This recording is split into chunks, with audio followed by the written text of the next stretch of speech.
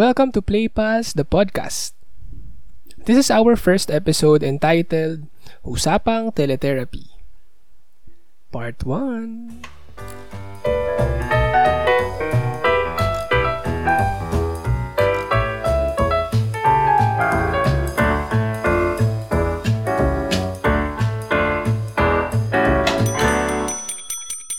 I am Teacher Jai. And I'm Teacher Ina. And we are both pediatric occupational therapists. We came up with the idea of the podcast because we want to have a platform where we can share our knowledge regarding anything related to our profession and, of course, our advocacies. Teacher Jai and I have been practicing as occupational therapists for 4 years now. And we both do clinics in Bulacan and Quezon City. So, Teacher Jai, for our first episode, ano yung mga objectives natin?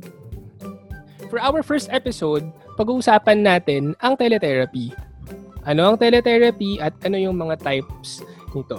At syempre, kung paano ito makakatulong sa mga kids with special needs. Okay, so this is also for parents who want to know more about this new type of intervention. And for those who are planning to consider this as well. Syempre, dun naman sa mga parents na meron ng background knowledge about teletherapy, I think this would be a good reference to clarify their questions and to confirm the things that they already know about it. Sige, so Teacher Ina, can you give us a little background about teletherapy? Okay, so basically, teletherapy is online therapy. In this talk, yung therapy, ang ibig sabihin nito is occupational therapy, speech therapy, or physical therapy. Ang common idea about this intervention is therapy ito na ginagawa sa harap ng laptop. But Teacher Jai, with this episode, mas marami pa tayong matututunan about teletherapy. So currently, in the Philippines, pinapractice na rin natin itong teletherapy to limit the exposure of kids outside their homes para ma-avoid yung virus due to COVID-19.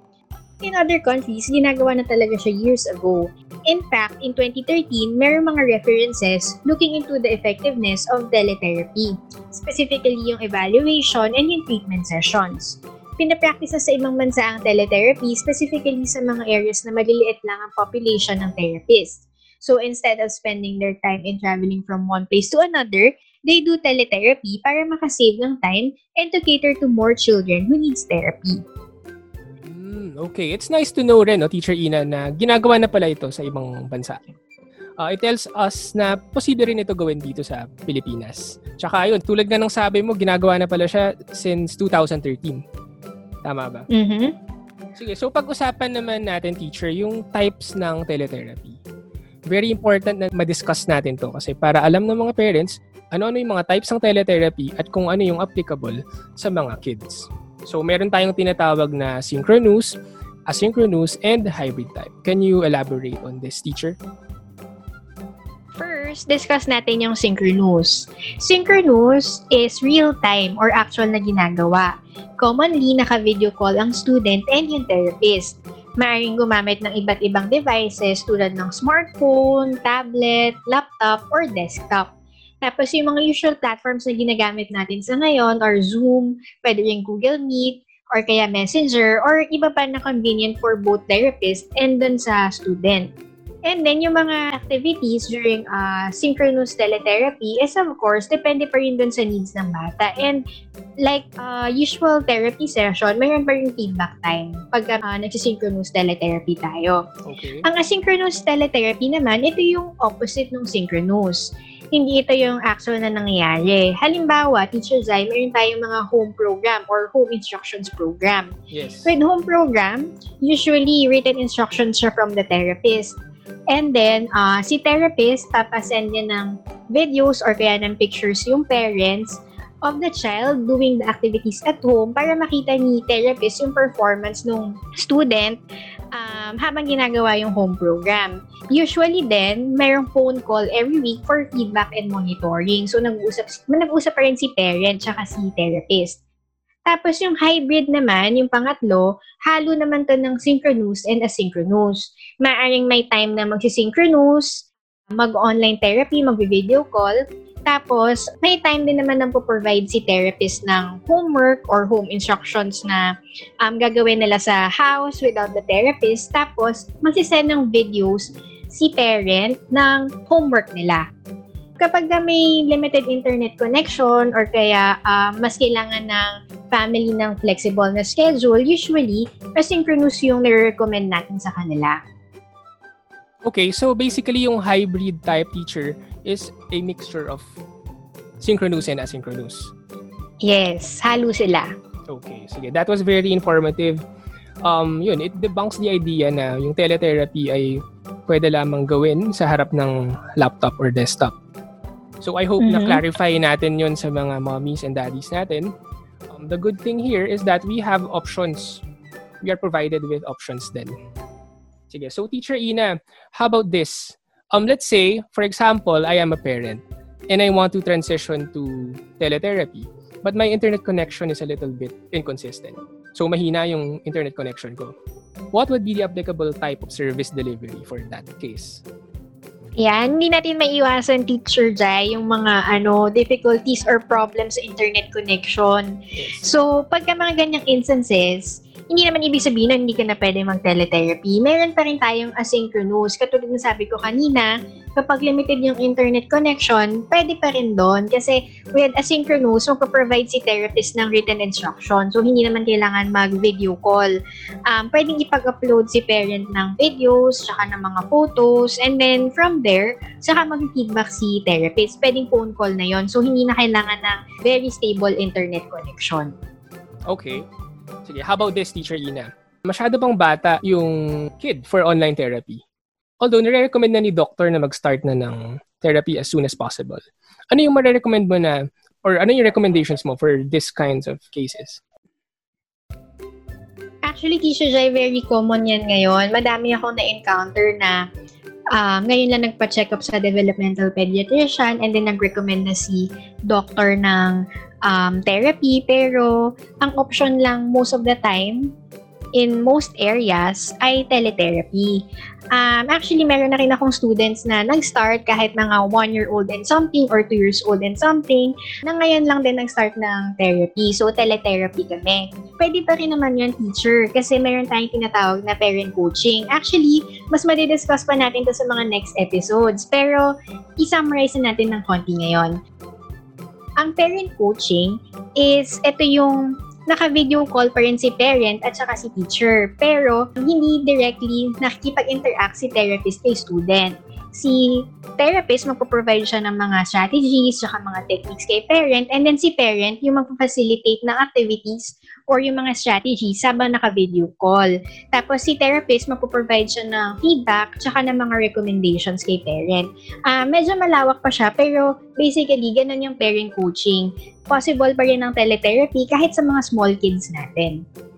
Yes, alam mo, the good thing then about parent coaching is natututukan talaga ng parent yung kid. Very important yan sa therapy na ma-follow up, di ba?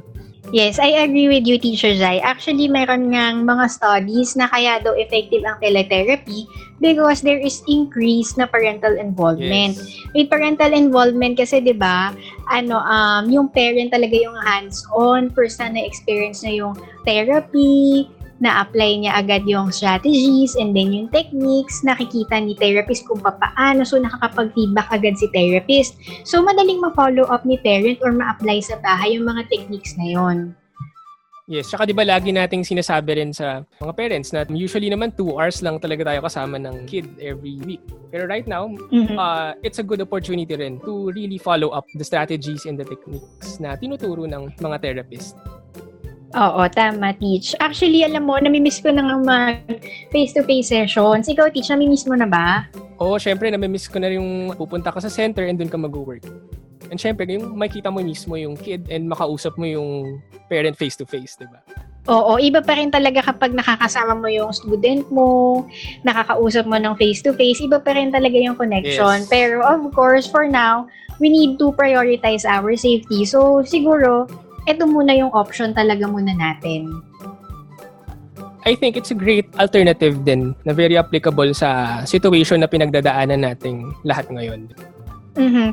Yun, kaya for me, okay lang na mag-teletherapy muna for now kasi it's better than nothing talaga. At saka pag teletherapy kasi teacher si therapist nakatutok pa rin siya, nakikita pa rin niya yung mga activities ng bata, nung skills ng bata. So may direction pa rin yung goals or yung therapy. Kaya important pa rin na guided tayo with the therapist. Yes, I agree, Teacher Ina. So, pag-usapan pa natin yung ibang benefits pa ng teletherapy. Teacher Ina, can you add a little more about this? Ayan. So, yung benefits, napakadaming benefits ng teletherapy. So, first, less yung travel. Kasi, Yes. hindi na pupunta yung parent and yung kid dun sa center. So, nasa bahay na lang agad. So, yun, less exposure din talaga katulad ng sinasabi ko kanina. Less exposure sa virus. Tapos, yun din, mas maganda din siya kasi mas nagiging hands-on yung parents. So, yung parents talaga yung nagpa-facilitate, mas improve yung parental involvement. Ikaw, Teacher Jai, ano pa ba yung mga na-observe mo na advantages ngayon ng teletherapy? Ayun, since nasa bahay nga tayo, ginagawa natin yung therapy sa bahay, mas nakikita natin yung performance ng kid sa natural environment niya.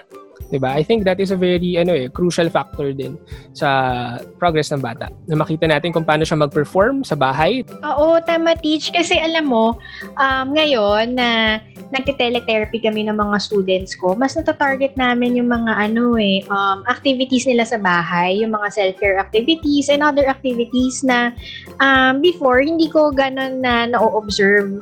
May mga pa rin ako, mga bagong observation sa kanila, bagong natututunan with them. Kasi nga, iba yung context, nakikita ko yung natural environment, and then yung activities namin, occupation-based talaga or functional. Yes. Kumbaga kung ano yung mga usual nilang ginagawa, na-incorporate ko doon yung mga goals and yung mga targets namin.